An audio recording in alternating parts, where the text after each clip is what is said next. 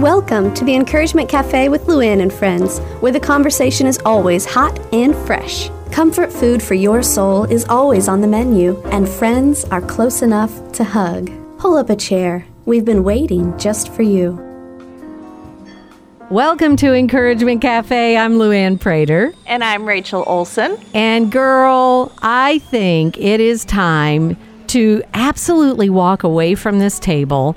And do you see those two recliners over there in the corner of the cafe? Yep. The overstuffed ones, yeah.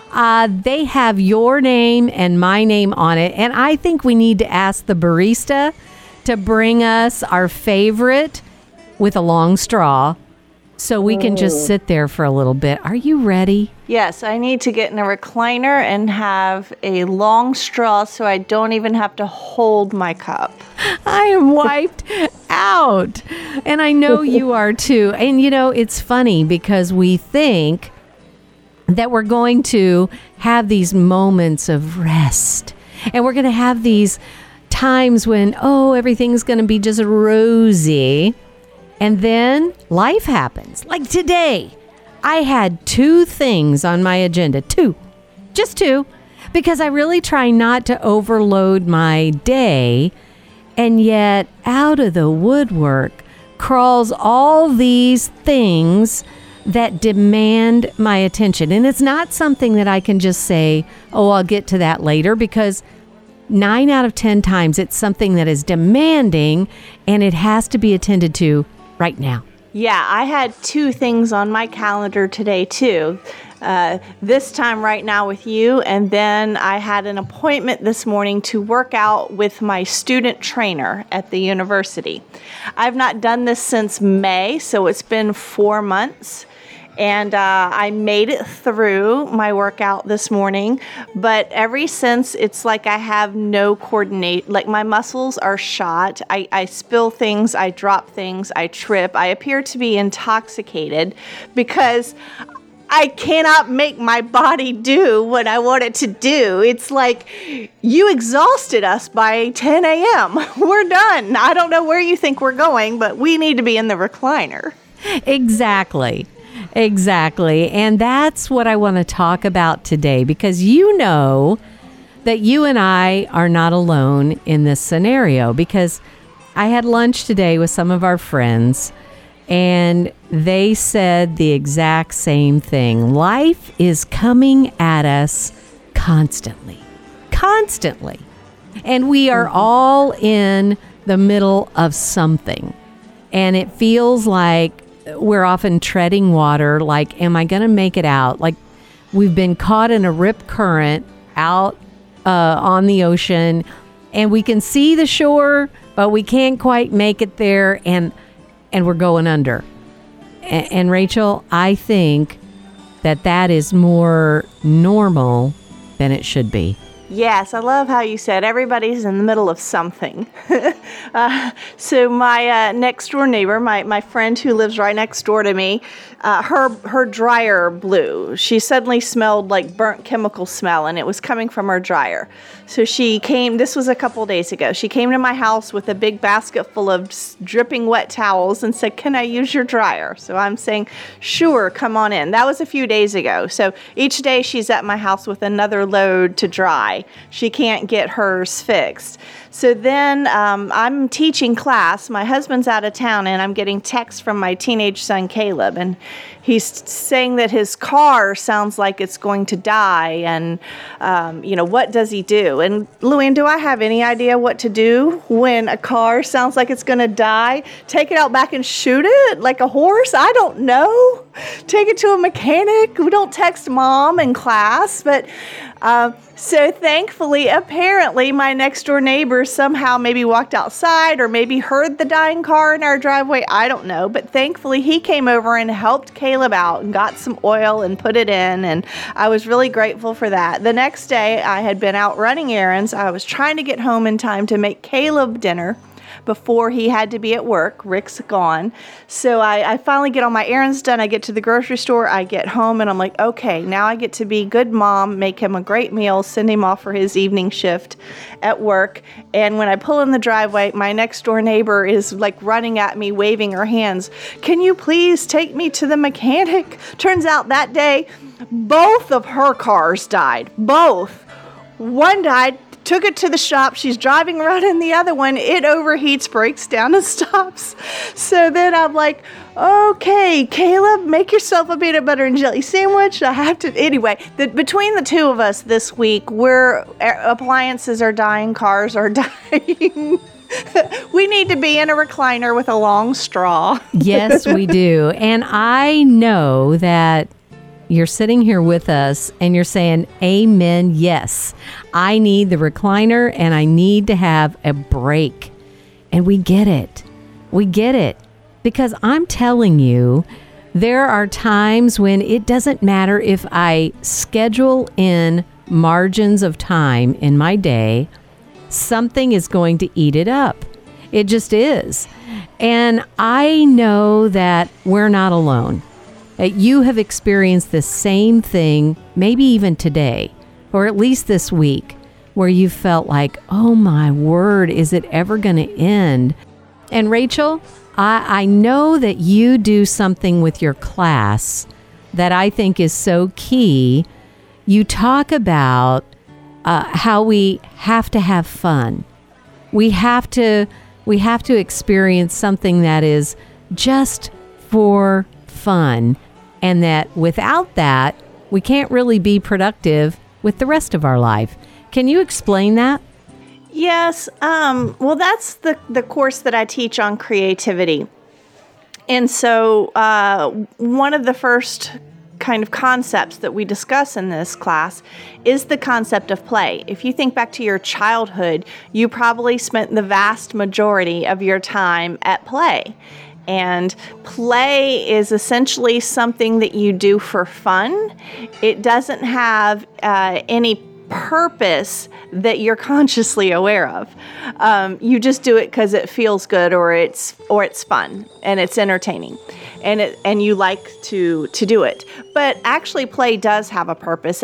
For a young kid who is developing, it is a way that they explore the world, often without leaving their home or even their head, as they manufacture, scenarios of being a fireman or a superhero or, a teacher or whatever it is that they're playing.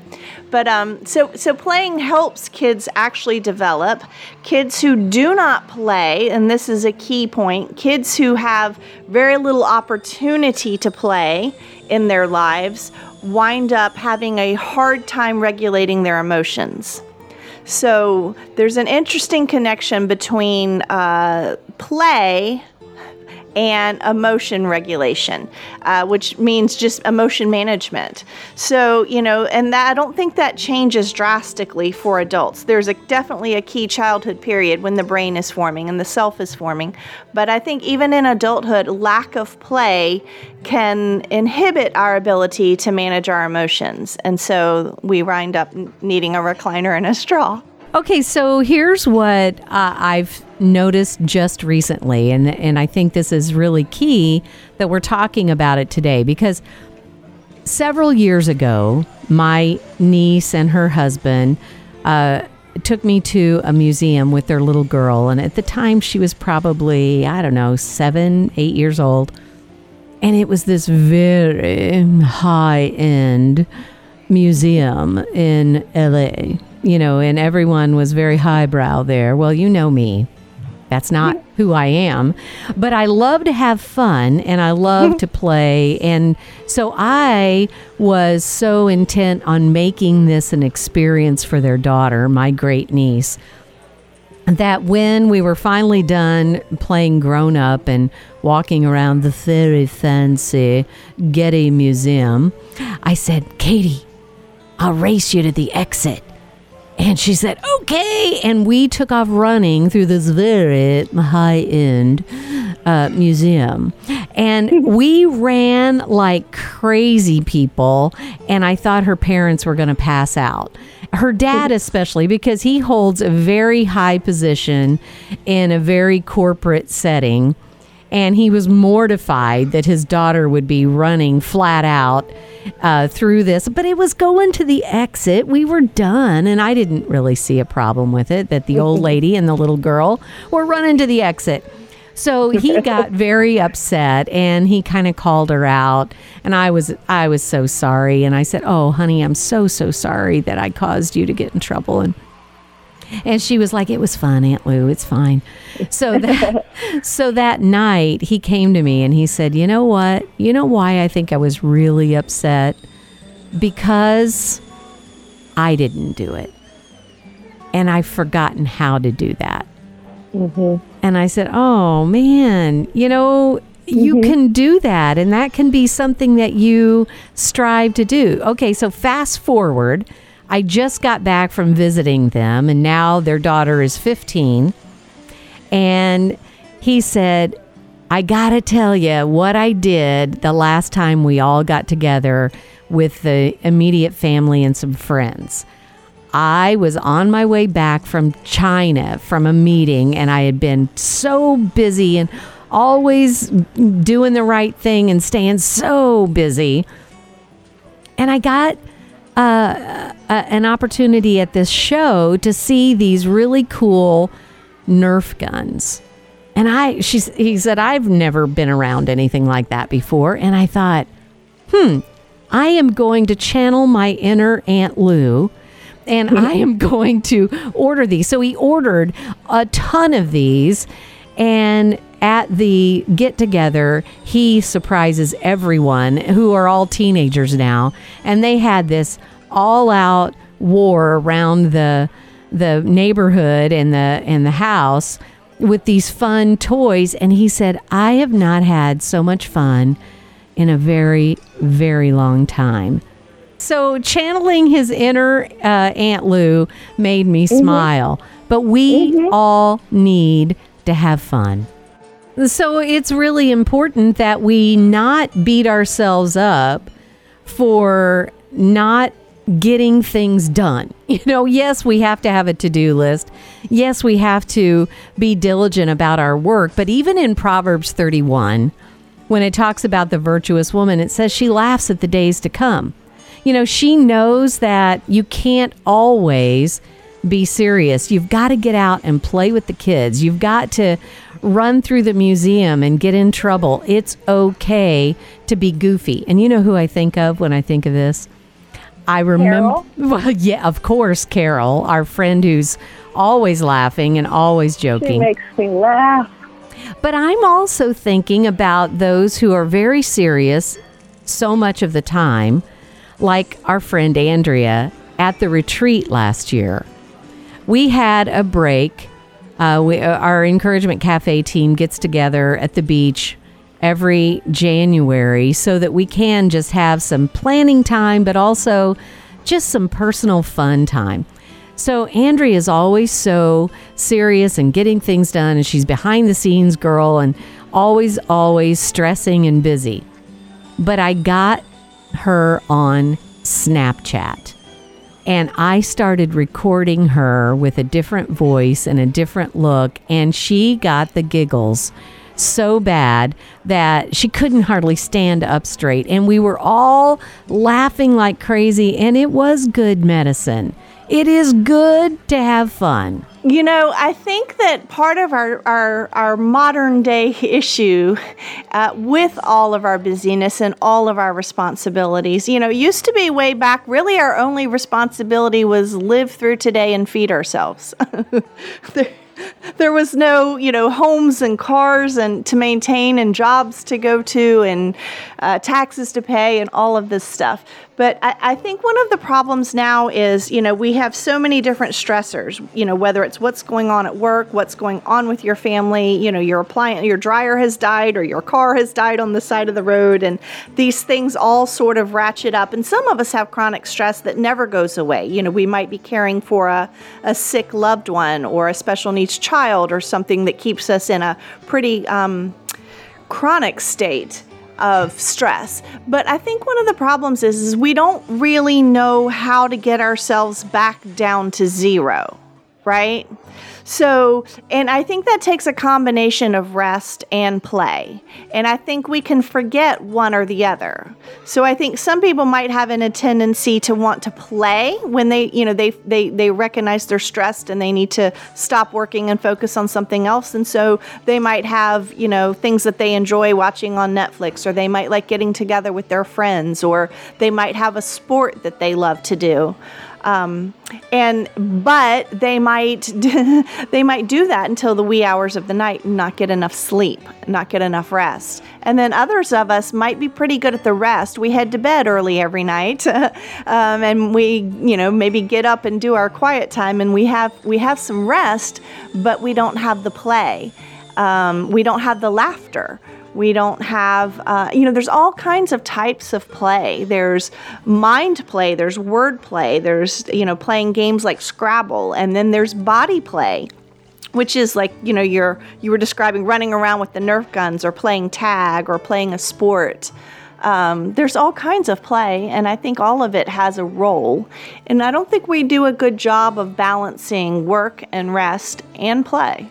Oh, I totally agree. And there is something that is so refreshing about hearing you say that there's research that tells me I can, because we always feel like we need permission, right? We feel like, oh my, I can't stop and play because I've got to be an adult. And sometimes you see all these signs around that say, I'm done adulting today. Well, that's because we don't have permission to just play, to stop and do the things that refresh us and restore us. And even in the church setting, a lot of times we're like, well, we have to be serious because God's word is so vitally important. And yes, it is. Yes, it is. It is life breathing. It is what restores our soul. But it also is what we need to heed and read those passages that say she laughs at the days to come, that a cheerful heart is a good thing, that we do have permission. And now there's research that says we can't do the rest of life well if we don't get that part done. For many of us, yes, our church is serious work. Our church is, solemn work, and church is an important thing. And our church traditions might teach us to rest, but not necessarily to play. And for some of us, it's all the work we're doing at church that requires the need for the rest and the play.